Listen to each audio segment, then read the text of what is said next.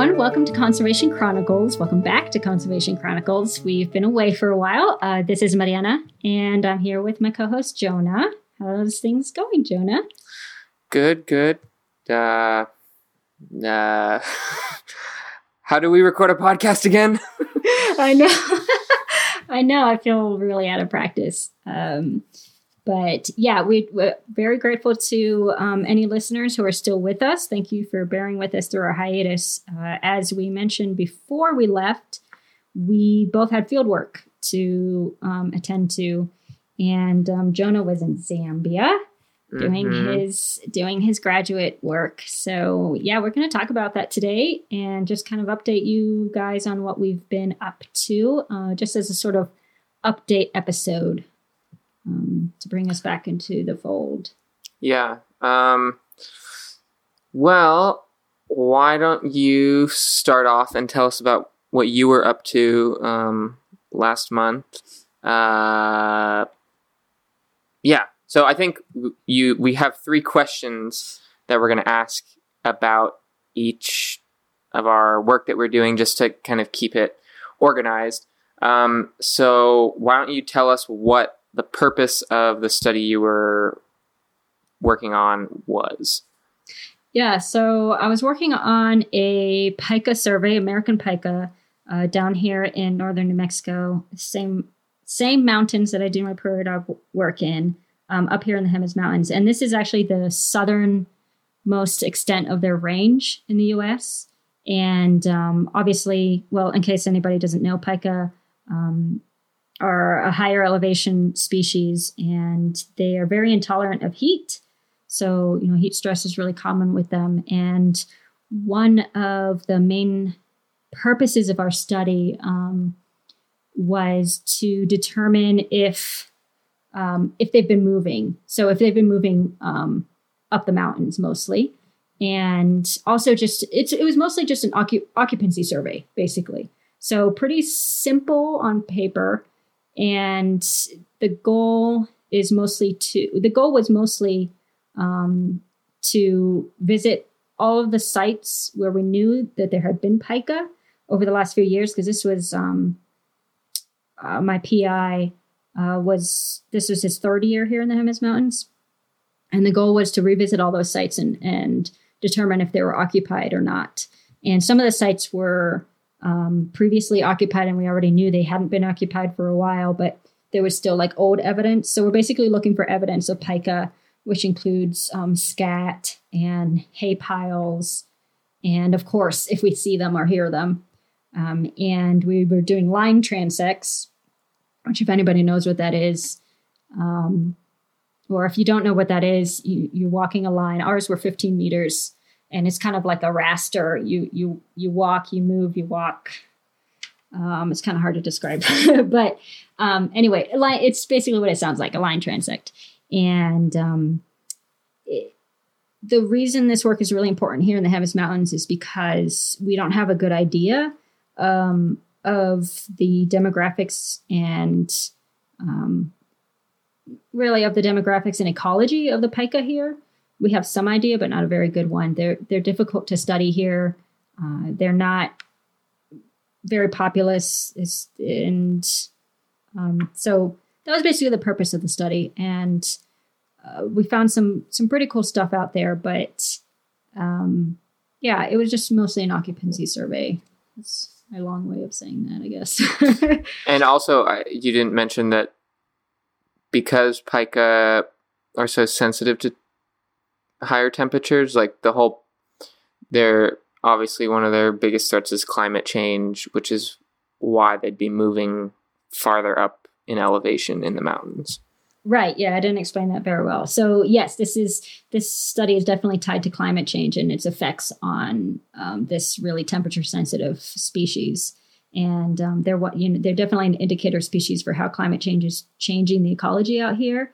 And so yeah, that was part of the study as well, especially because right now we're trying to give the Park Service a better idea about how climate change is affecting the Jemez Mountains specifically, and of course pika in general as well. We it's really important for us to understand how they're responding to climate change, especially because it's accelerating so quickly. And my PI, he's already discovered over the years shifts in their territories, and a lot of sites that have been abandoned, like a lot of pika that have abandoned sites that were previously habitat and are no longer habitat because of climate change. So yeah, and I think that, if I'm not mistaken, that's what has been found in other parts of the Rockies as well, like throughout their range. Yeah, exactly. So so my PI Eric, he's done work all across the Rockies as well, and he's gone. Yeah, so these particular mountains are especially important because it's the southern extent of their range, and we just don't know what's going to happen to them out here. And the Park Service has a different idea than Eric had about their populations and about their movements. So we're just trying to reconcile, that information and, get it to a point where the Park Service is making the right decisions in terms of management, because it's pretty clear that they're basically data deficient out here, and they don't have the information that they need. So that's what Eric is trying to provide for them. It's interesting. Recently, I was kind of reading about how geographic distributions change over time, particularly on the periphery of a species range.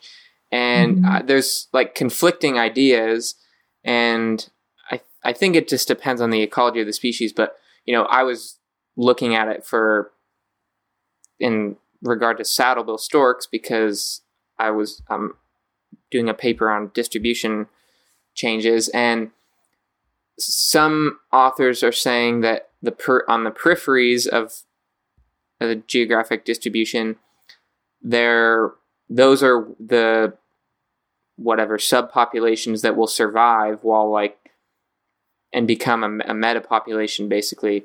But I also think that for a lot of species, it's the other way, especially for the pika, where the peripheries are going to disappear first because it's maybe a little bit more marginal habitat. And I imagine that's probably what's going to happen with the pikas, because down there in the southern Rockies, it's going to be warming faster than in the northern Rockies, just because of latitude. Yeah, exactly. Yeah, the pika, that's exactly what's happening with the pika. So it's, their range is constricting, and when a population becomes more isolated, it's not good for them. They can't thrive in that kind of isolation.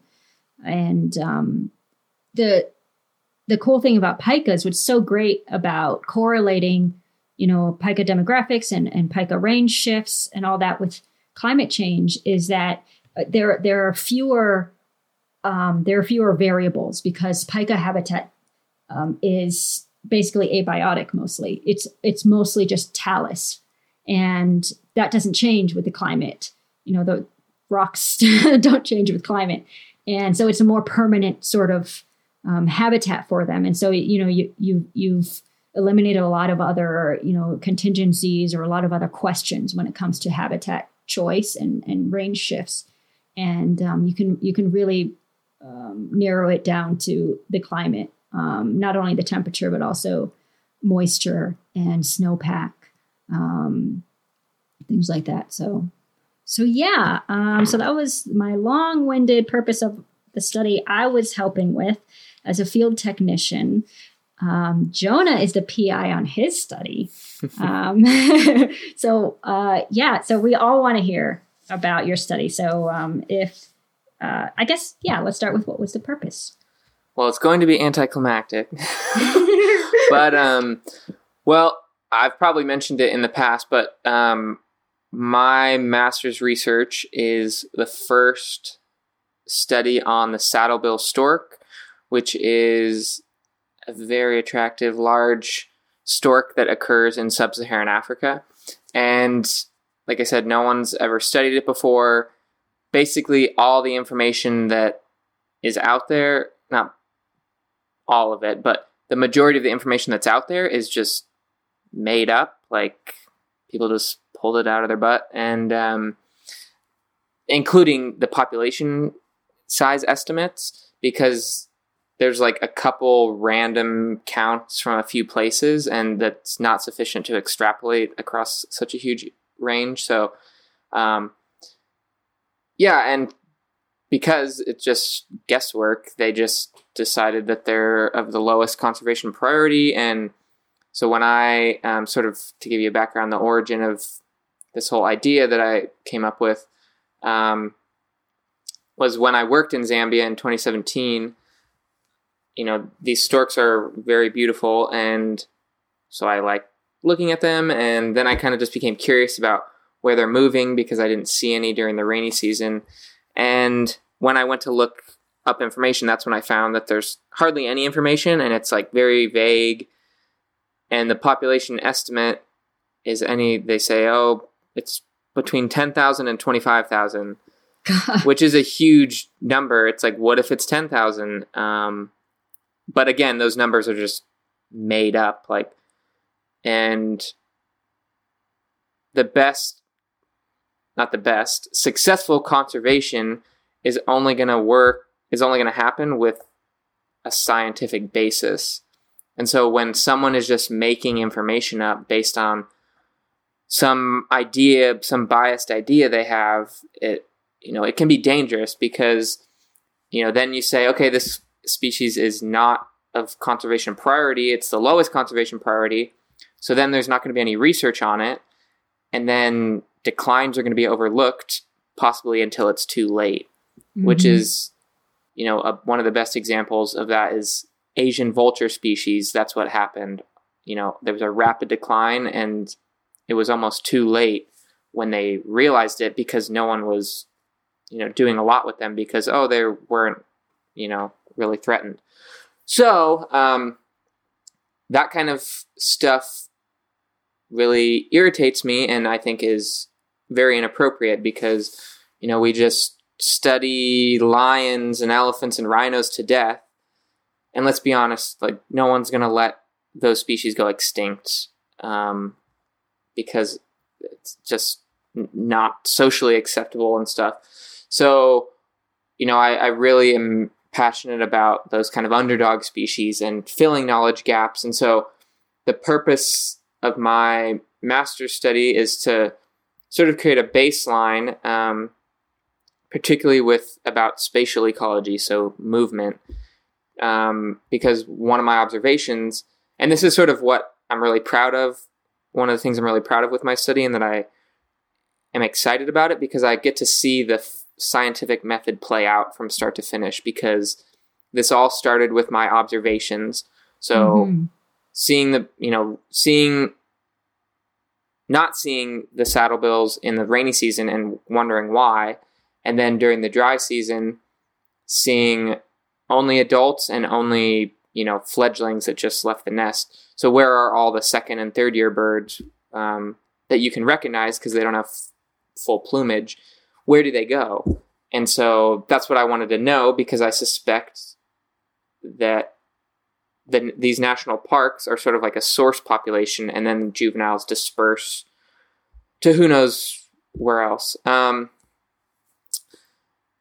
So the goal of me going to Zambia, so that was in 2017. So that was about 2 years ago that I remember I pitched the idea to a colleague, and we kind of started brainstorming about it. And it was a long and arduous journey. But last month I spent the month of June in Zambia for my first field season, and the objective was to deploy 5 GPS tracking units on juveniles, was the idea, because we wanted to look at dispersal. And sort of a larger or broader goal of the study is to use saddlebills to look at wetland connectivity on like a landscape level in Western Zambia, because Western Zambia is characterized by some pretty large wetland networks, like the Zambezi River, Lua Plain, which is where I was, Kafui Flats, Kafui River. And I mean, it's a perfect species to act as a flagship for other wetland birds, which basically means because they are, attractive and charismatic, they're wetland generalists. So if you're protecting them and their habitat, then it's going to have a positive effect on other species that share their habitat. And there's a lot of water birds in Western Zambia. So that's sort of the idea of it. But because, this is the first time anyone's done this for the species, there's no precedent. I was, all this was coming from my mind and implementing it in a different country while I'm here and getting funding. It was really challenging. But I was able to get past all those logistical challenges and finally got over there. And as things often go, they don't work out the way that you imagine. Yeah. Especially in Africa. Yep. Yeah. So that's the background about it. So, okay. So now let's go back to you, now that we've answered those questions. The second question is, what was your expectation for, going into this field work? So, so I really wanted to, I've been working with prairie dogs, the Gunnison's prairie dog up here for 3 years, and I wanted to work with pika for a couple reasons. One, they're just really awesome as an animal, and two, I wanted to branch out a bit, even though I feel like there are kind of two types of wildlife biologists. There's the jack of all trades, and then there's the specialist. I guess generalist and specialist is what we would call it. And I was never really inclined to be a generalist. I wanted to be a specialist because I just wanted to work with rodents. And then, of course, once I started working with prairie dogs, I just wanted to work with prairie dogs. But I thought I would branch out to try a different species entirely, a different order entirely. And I've always kind of wanted to work with lagomorphs, which are, rabbits and pika and hares. And yeah, so when this opportunity kind of fell into my lap, I was just super excited to work on it. And when I found out how important the research was, especially, I just wanted to contribute. Mostly I wanted to contribute to collecting the data we need to understand the pika in the Jemez Mountains more carefully. And that's what I do as a field technician. I'm really proud of that work. Eventually I'd like to do my own projects, but I enjoy being able to contribute that way. And I wanted to get to know the pika also, not just on a scientific level, but also just for a personal interest. I just wanted to get to know them the way I got to know the prairie dogs, which was kind of an unrealistic expectation because it's not a behavioral study, it's an occupancy study. But so I was really excited about that. And the PI I was going to be working with, Eric, he's basically a pika expert. He's, one of the biggest names in the field. And I just felt really lucky to be able to work with another big name. I'd worked with John for a while, and there's a lot to be said. I mean, some big names in the field haven't really earned it, but John definitely had, and Eric definitely had too. So I was just really excited to learn from them. It was going to be an entirely different methodology. It wasn't going to be observational. It was going to be collecting a bunch of, different types of data. And I was going to learn new skills, new tools. I learned how to use a clinometer, which takes about 30 seconds to learn, but I had never used one before. And we also, that we were using other technology that I'd never been exposed to before. So I was really excited just to learn all that and to broaden my skill set, to broaden my species set. And so, yeah, those were my biggest expectations going into the project. And I knew it was going to be a short survey. It was much shorter than it was supposed to be for reasons I'll speak of later. But I just wanted to learn a lot. And it was just a really cool project to be a part of. And who doesn't want to work with pika? I know I do. Yeah, they're just, they're so cool. Actually, one of my fellow field techs, well, she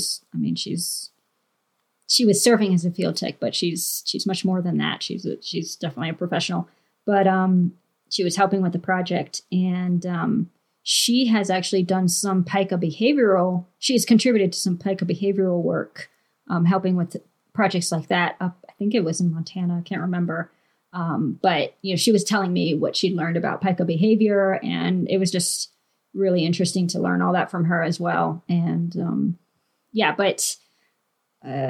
so that was my biggest expectation was just to learn and broaden my horizons. And did you guys go to, well, because last time I was there, I remember we learned about that there were pikas down there, and so we kind of went to some higher elevation areas where we had read that they were. Yep. Did you guys go to any of those, like Pajarito Mountain? Yeah, so we were on the mountain right next to Pajarito Mountain, and this is so pathetic, but I can't remember the name. Wait, that's fine. I think it was San Antonio Mountain. I can't remember, but we were right next to it, and there was a bunch of talus there, and there was an occupied site we found there. We didn't actually see the pika, but we heard them. But we were up there, like where you and I were on that one hike. That's how high we were. I think that was the highest site that I went to. They went even higher. Like they went up on Redondo at some point, not to the peak, wow. I don't think, but they went up to Redondo with the Pueblo people escorting them. So that was cool, but I missed it. But so those were I guess before I talk about all these vague things I've been alluding to, I'll ask you the same question. Like, what was your expectation or biggest hope going into the study? I mean, you've mentioned some of it already. Yeah, my hope was to catch at least 5 storks to put those transmitters out. But I expected to catch a lot, actually, because the methodology that we kind of recently switched to seemed like it was going to make it easy for us to catch them using spotlights, because there's been a couple saddlebills incidentally captured before and using spotlights at night. And, I spoke to these people, and the way they described it was like it was a walk in the park. And so I thought, and even she told me that I was going to, come back having caught dozens of saddlebills. And, I'd also never been, when I was in Zambia before, I lived in Kafue National Park, which is sort of like west central Zambia. But I'd never been to Lua Plain National Park, which is all the way west along the Angola border. And the carnivore program that I worked on also has that Lua is part of their study area. So I knew the people from there and knew people that worked there. And so, they would talk about it, and I knew a lot about the park, and I had this expectation based on what they had described. But little did I know, planning this over the last 2 years, that just coincidentally, my fieldwork would coincide with the worst drought in 40 years. Oh, no. Because like I said, this entire area is characterized by a lot of water, very seasonal flooding from December to May, which is why I chose it as a study area, because that means there's a lot of saddlebow storks. And yeah, it just didn't pan out that way. I also expected, I just expected to be more successful than I was, which, not that I left not having, answered some questions and filled some knowledge gaps, but it's just not the questions that I thought I would be answering. Which, like I said, it never, for me at least, it never works out the way I think it's going to. Yeah. Yeah. And I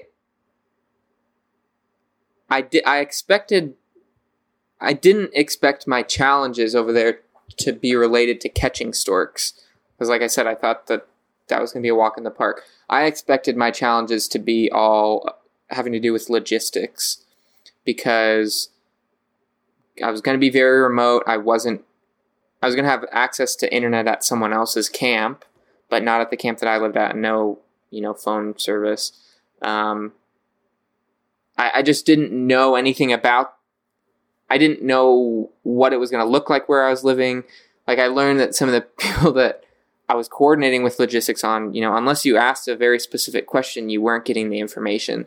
So I didn't know what the camp was going to look like. So I ended up and I didn't know what to expect with the field work. And I like to be over prepared, but I brought way too much excess gear that I thought, I might use this. And of course that's part of a pilot, season. You don't know how things are going to go. And of course now I do. But I just expected to be more actively working instead of sitting around waiting for a stork to do what I wanted. Yeah. Yeah. Yeah. Wow. That's interesting that you had a drought, because we had, we were expecting drought this year and we didn't get it. And so that kind of changed the data we got. I think most places in the United States this winter and spring got more rain than people have seen in a long time. San Diego, I wish I was here, because I've never lived here when they had so much rain and flooding. Maine, I just got back from Maine. They said that it's just been a super wet winter and spring. Texas, I know we had a lot of rain, but over there it was the opposite. So however those, the cycle, I need to take a meteorology course. Yeah. But the cells, the weather cells. Yeah. They switched this year, I guess. Yeah, they switched. Yeah. Yeah, interesting. So, what, you said your expectations, but what happened? Basically tell us how the experience was and how it didn't meet those expectations. Or did. Yes. So, the only thing that met my expectations were, that the pika were awesome and that the PI was like super good at what he did. That's it. Everything else kind of collapsed into a disaster because I had, I almost got heat stroke. I had a medical emergency, and it was just like a confluence of, bad, not just bad luck, but also just like my, a health issue and, a series of unfortunate events, if I've ever experienced one, that's for sure. And so my biggest disappointment was, of course, that I had to pull out of the project for the first time ever. I've never had to pull out of a project before. And it was a new and terrible experience because I just felt like a total failure. And so that was definitely hard. It was definitely a humbling experience because I've always felt like, I don't know if this sounds arrogant, but I've always felt like one of the more dependable field techs in all the studies I've been on. And, being dependable and being precise, I think, are the most important things in this position. And you really push yourself. You're yeah. You're determined and persistent. Yeah, I do. And it just so happened that I pushed myself too far this time and went past limits that I didn't recognize at the time and ended up really hurting myself and having to pull out. And so that was like, that was just such a bummer because I was on it for 3 days and I actually learned a good amount, but there was so much more that I needed to learn. In fact, after the team left, there were a couple more sites that Eric asked if I could survey while he was gone, and I was happy to do it at first, but there were delays because I don't have my own GPS unit, so he had to send me a GPS unit. But there was like a lot of back and forth. Anyway, there were a lot of equipment delays, and I'm actually glad that happened because it gave me time to rethink whether I should be doing this or not. And I decided in the end that I couldn't do these final surveys for him because, and I think I wanted to make a point of this because I just, not only was I not equipped, but even if I had been equipped, which we were working on, I hadn't received enough training. I was only there for 3 days and I could fill out the data sheet. I knew what I was doing. But there's knowing what you're doing and then there's being good at what you're doing. And, for the first time ever, I felt like I'm not good at this. Like I didn't receive enough training. And in my opinion, no data is better than imprecise data, especially when you're asking such important questions like, the occupancy of pica here in the Jemez Mountains that nobody understands. And I didn't want to. So in the end, I had to tell Eric, like, I just don't feel like I can get precise data for you.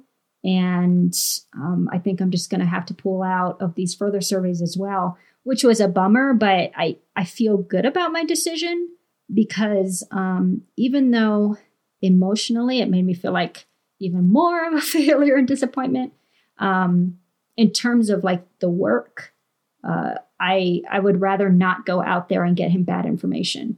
Because if I do anything wrong, that's just going to compromise the study. It's going to compromise his data as a whole, and it's going to mess things up. And I did want to make a point to say that's one thing you always want to consider is, more data isn't inherently better. Especially when you take, it's better if it's precise data, but if it's not going to be precise, if it's not going to be accurate, it's not going to be thorough, then it's not better. It's better to have less data. And so that was, I suppose I made that decision for him, but that was my decision. And I think in the end, he was fine with it. I don't know what he thinks about that decision. But I felt good with that decision. Like I couldn't conscionably go out there and get him sloppy data. Not that it would have been sloppy because I'm sloppy, but because in 3 days I just hadn't received enough training. So that's kind of how it all ended, kind of in a mess, kind of in a disaster. I nearly killed myself. We were talking earlier before we were recording. We do plan on making an episode about this kind of thing. Just taking care of yourself in the field. It's really important. A dead conservationist is not a very good conservationist, right? Yeah. So you have to take care of yourself as well as you take care of your tools. So that's what happened with that, and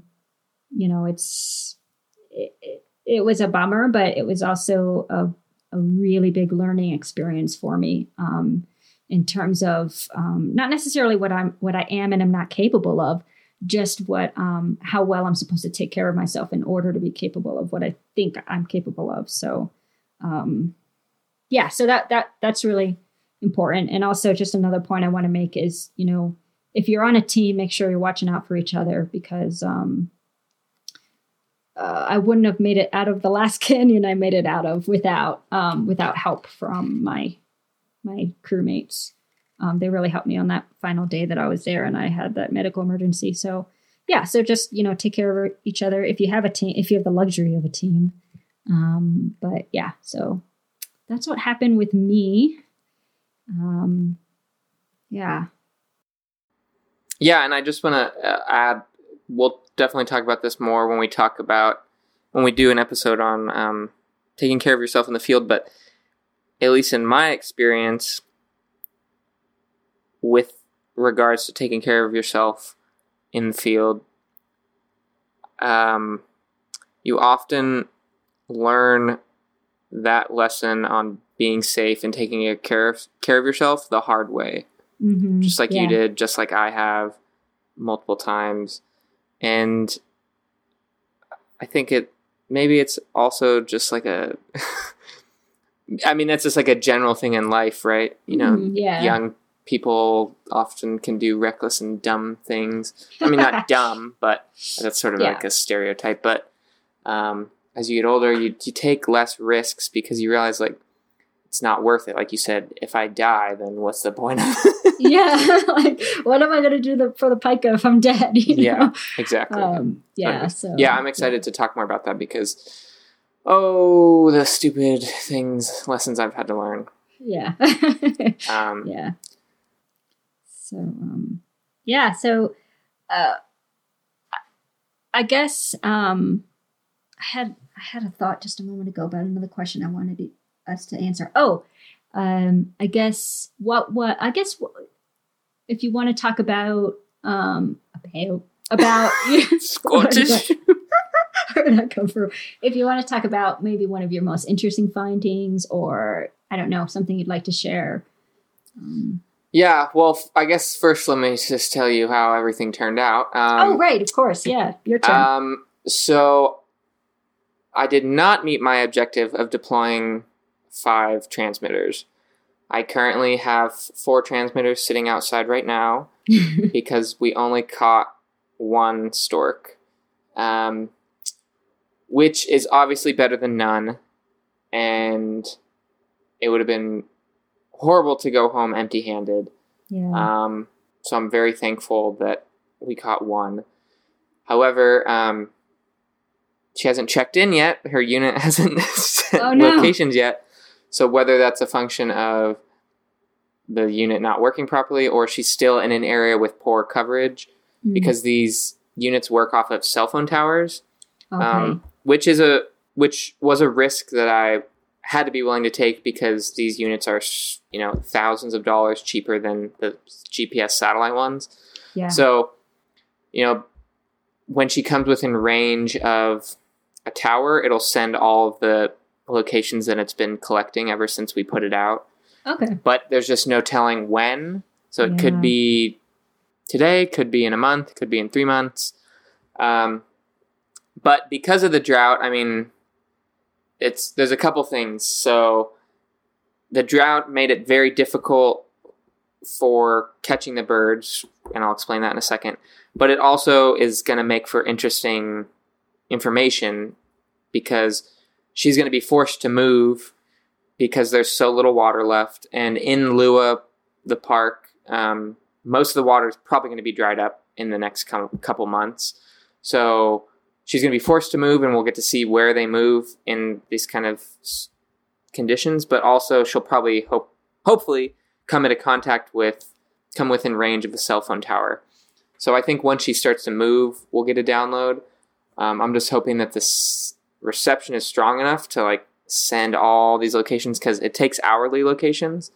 Oh, wow. Because we just, this is the first study. If we're collecting information, we might as well be collecting as much as we can from the start instead of regretting that we didn't have it as frequently before. Mm-hmm. So we'll see. I'm still checking on her daily to see if there's been a download. But yeah, the drought really complicated things. So these are water birds, so they depend on water because the things they eat are in water. They're eating fish and snails and whatever else. And then they will eat insects and stuff. But so basically, like I said, the rains in Zambia come from like maybe November to May, and Lua Plain should be inundated during that period. But they didn't. It rained, but I was told that like there was maybe a few nights that it rained. Essentially, the rains didn't come. Uh-huh. And so all of the water that was there, besides the little bit of rain they got, was from last year. So fortunately, last year was an extremely wet year. Actually, the past 2 years there, when I was there, is in 2017 as well. Extremely wet years. So there was a lot of excess water, and that's probably one of the only reasons that there is still pools that have water in them now. But there was not that much water, so we basically knew where all the water was, which, was a blessing in disguise, because then we can go to we knew if there's going to be saddlebills around, they're going to be at these water sources, at these pools. But at the same time, it was not good because the fishing pressure from fishermen was significant. So Lua Plain is kind of odd in that when it was established, people weren't kicked out of the park, which I like, because I think displacing people is, just giving them the boot is wrong. But there's about 10,000 people that live inside this national park. Oh, wow. So it's not really that different from the area outside the park. So there's obviously a lot of poaching pressure, especially in a year like this when there's so little water. But all the fishing activity was concentrated in the little water that was left. So not only were the fishermen just fishing the crap out of these pools and depleting it of prey for water birds, but they were also just basically almost on a daily basis disturbing our operation by, when they come walking up, the storks see them and they take off. And so we learned that, I wasn't quantifying this, I don't know how you would, but just from sitting for hours a day with these birds, that they're very sensitive to human disturbance.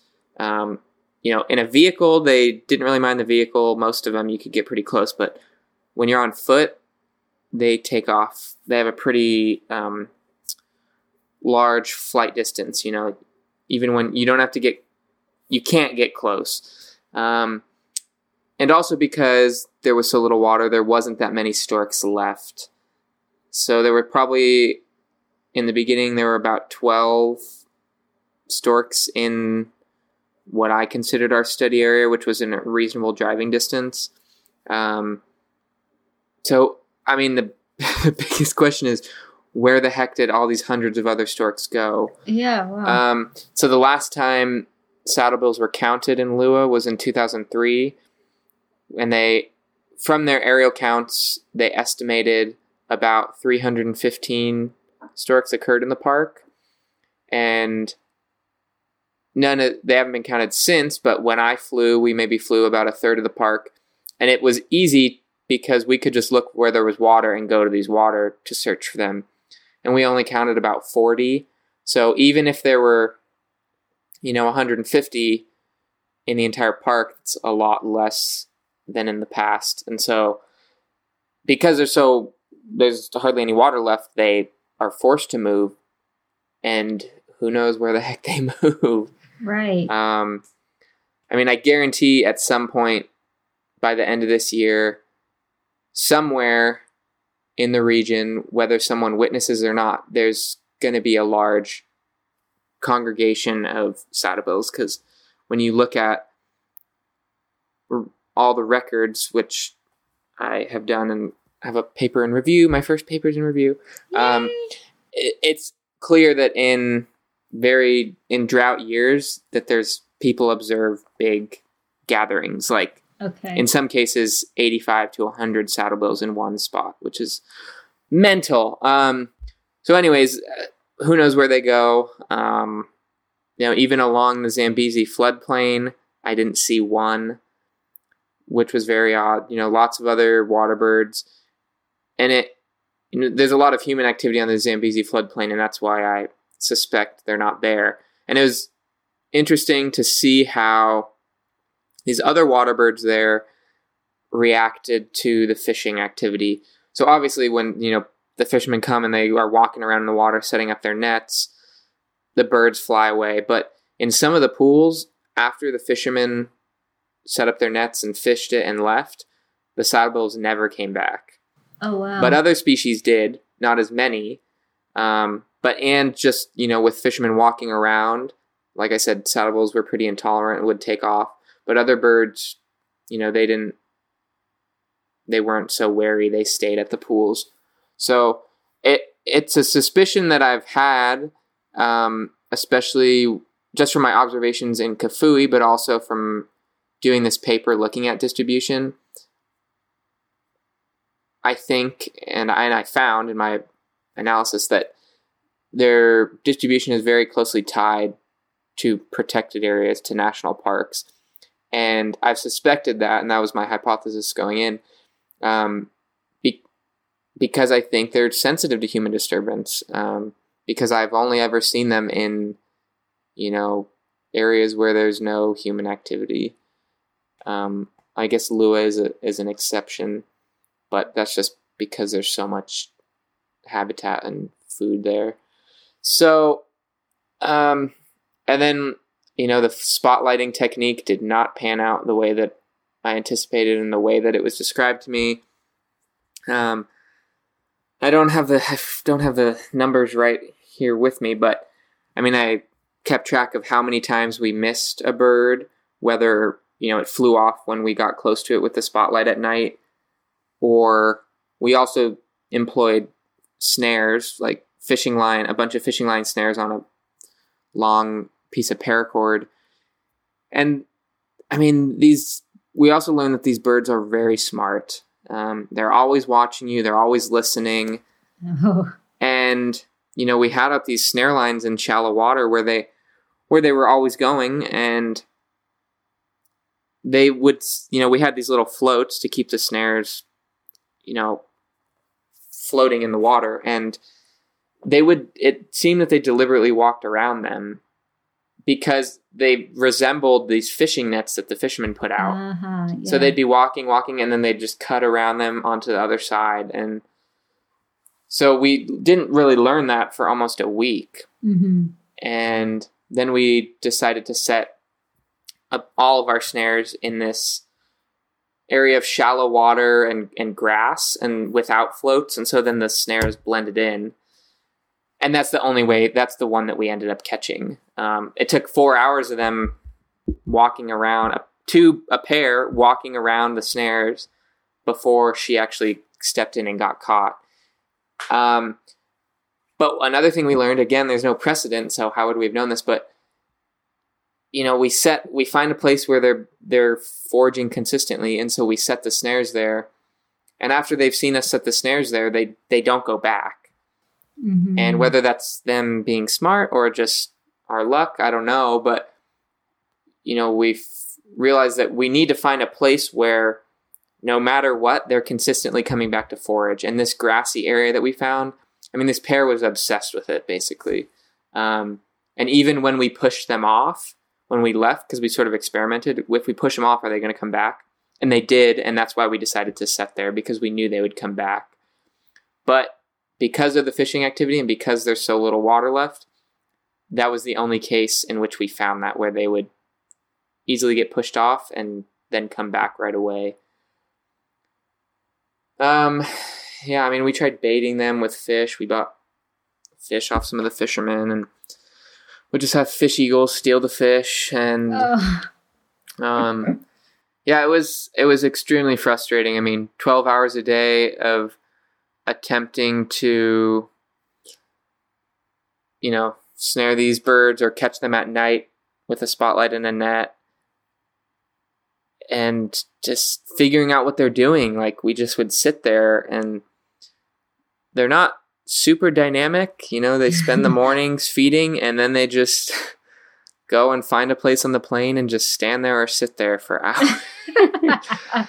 And, we would, I felt bad a lot of times. We were almost harassing them, but trying to push them, towards the snares. And eventually, they would never do what we wanted them to when we're kind of driving along behind them, kind of making them move. They'd always end up flying the opposite direction, or, it was so maddening and discouraging. We didn't anticipate these problems, so we didn't have some equipment we could have used, like, casting nets, like fishing nets where you cast them. Mm-hmm. People don't fish like that there. They use gill nets. And so if we had casting nets, we could have probably caught more, because at night, when we got close to them with the spotlight, because we would get really close, we could have thrown it, or sometimes from the vehicle, we could get really close. But basically, it's come down to we need a net gun. I knew you were going to say that. Which is what we're going to use, because I always wanted an excuse for I know. And we could get pretty close to some of them in the vehicle. Yeah. And if we had that, we would have got more. And at night with spotlighting. So my advisor has one. Nice. So the current plan the tentative plan is to go back in December after the rains have started. So there'll be, more water, and theoretically storks will be coming back. There's a fishing ban that begins in December, and then we'll have a net gun, and, hopefully we just need to catch 4 more to put these units out. That's the plan. That's the goal for December, to just put these 4 out. Yeah. So I need to get a few $1,000s for that. Wow. Yeah. Well, that's cool. Yeah. It was, a pilot season on a species that's never been studied. So yeah, I should be thankful that we caught the one we did. But it's kind of funny, a lot of the people, because we were just driving around desperately trying to find more, and, asking the people in the villages if they've seen any, because everyone knows them there. Everyone knows Malomboy is what they call them, because they're so attractive, and people notice them. And, people were saying, they'd see us, we're still trying to catch them, and they'd be like, "You haven't caught any yet? Oh, we could have caught them by now, blah, blah." Well, show us how. And also, the big difference is we don't want them to be injured. We're not trying to kill them. Yeah. It'd be easy if we were just shooting them. Yeah. But, yeah. It was pretty crazy handling, that bird. I'll share pictures of us, but it's a big bird, and it was a female, and so she's not as big as the males are. Some of the males are significantly larger, but extremely aggressive. And one of my colleagues was injured, and it's a they're 5 feet tall and have a deadly bill. Yeah. And their feet, who knows if they kick. Their feet are also delicate, and just, keeping hold of it and, putting on this backpack GPS unit. The anatomy is different than other birds, so it was kind of difficult, just a big learning curve. Yeah.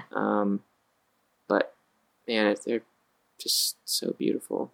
Yeah. Yeah, I can't imagine seeing one in person. It must be really cool. Just so close. Like, yeah. one of the ones we were spotlighting, it got so close. It was one of only 2 that was actually attracted to the light, like I was told they would be.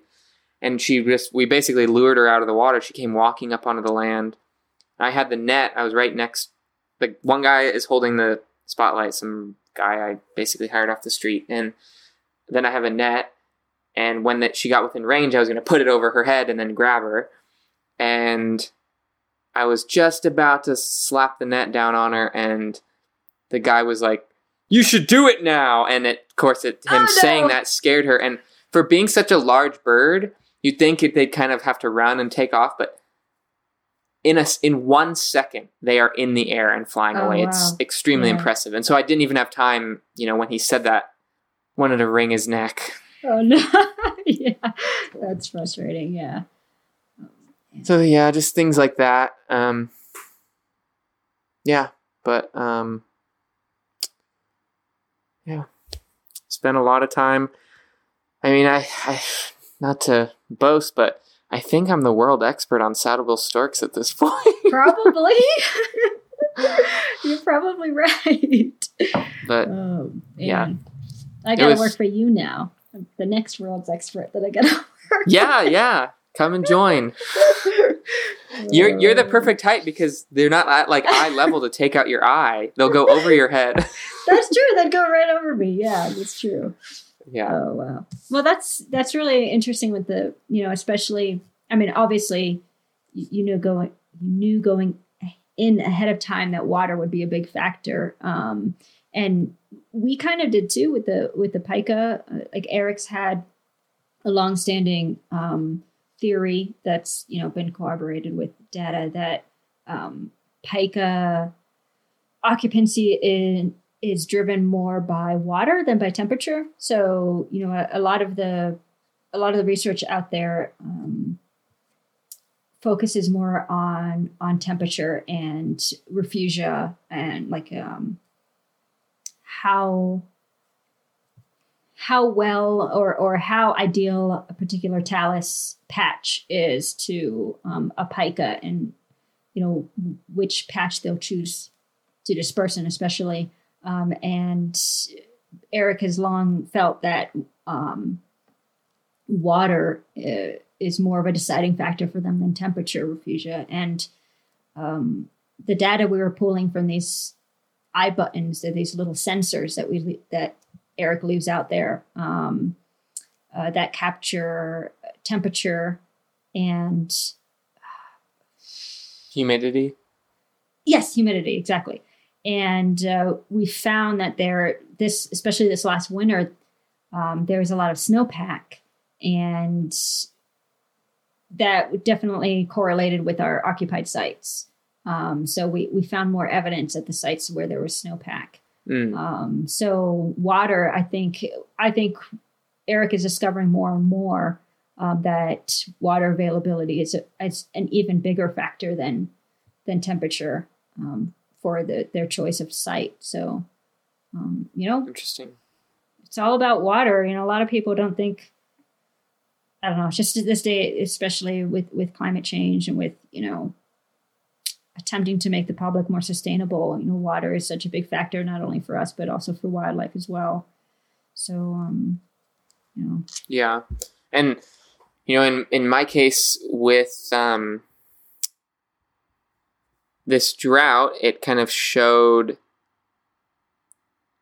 in these kind of conditions, if this is going to be more frequent with climate change in some areas, there's going to be a lot less surface water, and that's what's predicted for a lot of Africa.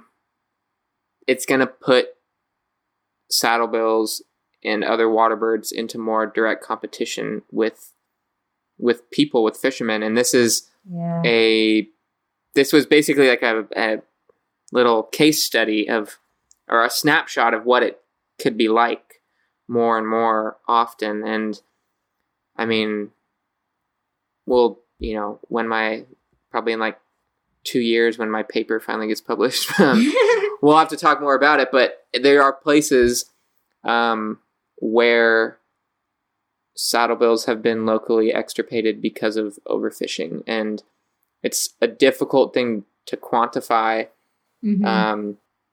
because there's way too little fisheries research going on in Africa. But between a lack of water and overfishing, it's just not a good combination for a water bird that feeds on fish. Yeah. So yeah, it's, I didn't leave, obviously having, put out the first tracking transmitter on the species ever. It's a really cool thing. But that's not the only thing I walked away with sort of this insight into what the situation could look like for the species more and more frequently. Yep. the importance of doing field work. I mean, modeling is important, but you have to ground proof all that, with field work. And that's why it's important that we get out there. So that's what we've been up to, everybody. Yeah. Well, so next, go ahead. Yeah, I was just going to say, well, I'm about to, in a month, I'm about to start back to school in Texas. So, yeah, I think we'll just... Season 2! This is Season 2 of Conservation Chronicles! Yeah. And I think definitely we'll be doing, an episode on taking care of yourself in the field. I think it would definitely be fitting because it's summertime when people are out there. And then we'll, keep bringing you the topics that we think are interesting. But people should let us know if there's topics that they want us to cover, because we're totally, willing. We have a huge list of things, but we more often than not keep coming up with new ideas before we even tackle that list. Yeah, that's true. Because there's a lot to talk about. Yes. Yep. Always a lot to talk about. So yeah, send us your ideas. Next episode, if not the next episode, the following one, I want to talk about what I'm doing with the prairie dogs. So stay tuned for that, because there's some news there. And yeah, definitely send us your ideas. We have the email address. We'd love to get email. We've only gotten one listener email, but we really enjoyed that. And yeah, we know people are listening out there. We can see when you download. yes, we know you're listening. So, no comment is too small or too big. So, yes, you can email us at conservationchronicles@gmail.com. And I'm going to get everything else wrong. We're on Facebook at Conservation Chronicles, and then also on Instagram, which we've been quiet just because we've been busy on this hiatus. But we'll get back in the groove. And I mean, for ideas for episodes, if you want to send them, if you haven't noticed, we sort of do different categories, different topics. So we do, every once in a while, we do an endangered species. So if you have a species you'd like us to cover, or one that you really like that you don't think gets enough attention, because, spoiler, we're not going to do rhinos and lions and those species. Yeah. Or, some conservation issue or something about the field. We try to mix it up so that we're not, doing the same types of topics each episode. Yeah. So help us stay fresh and creative, because we have things that we think are interesting, but we want you guys to like what we're talking about as well. Yep. Yeah. Oh, and you can also listen if you are new to the podcast or you haven't listened to all our episodes. You could also find our episodes on our website, which is conservationchronicles.podbean.com, or wherever else, whatever podcast platform you use. You should be able to find us. Yes, and please leave a rating and review as well. We really want to know what you guys think about this podcast, if you want us to change anything, or if you have any suggestions, but we can't see that until we've gotten enough ratings and reviews. They're hidden to us until we've gotten enough, so please do rate and review and tell your friends to do so as well, because we want to know how we're doing. Yeah. So, yeah. Okay, thanks for listening.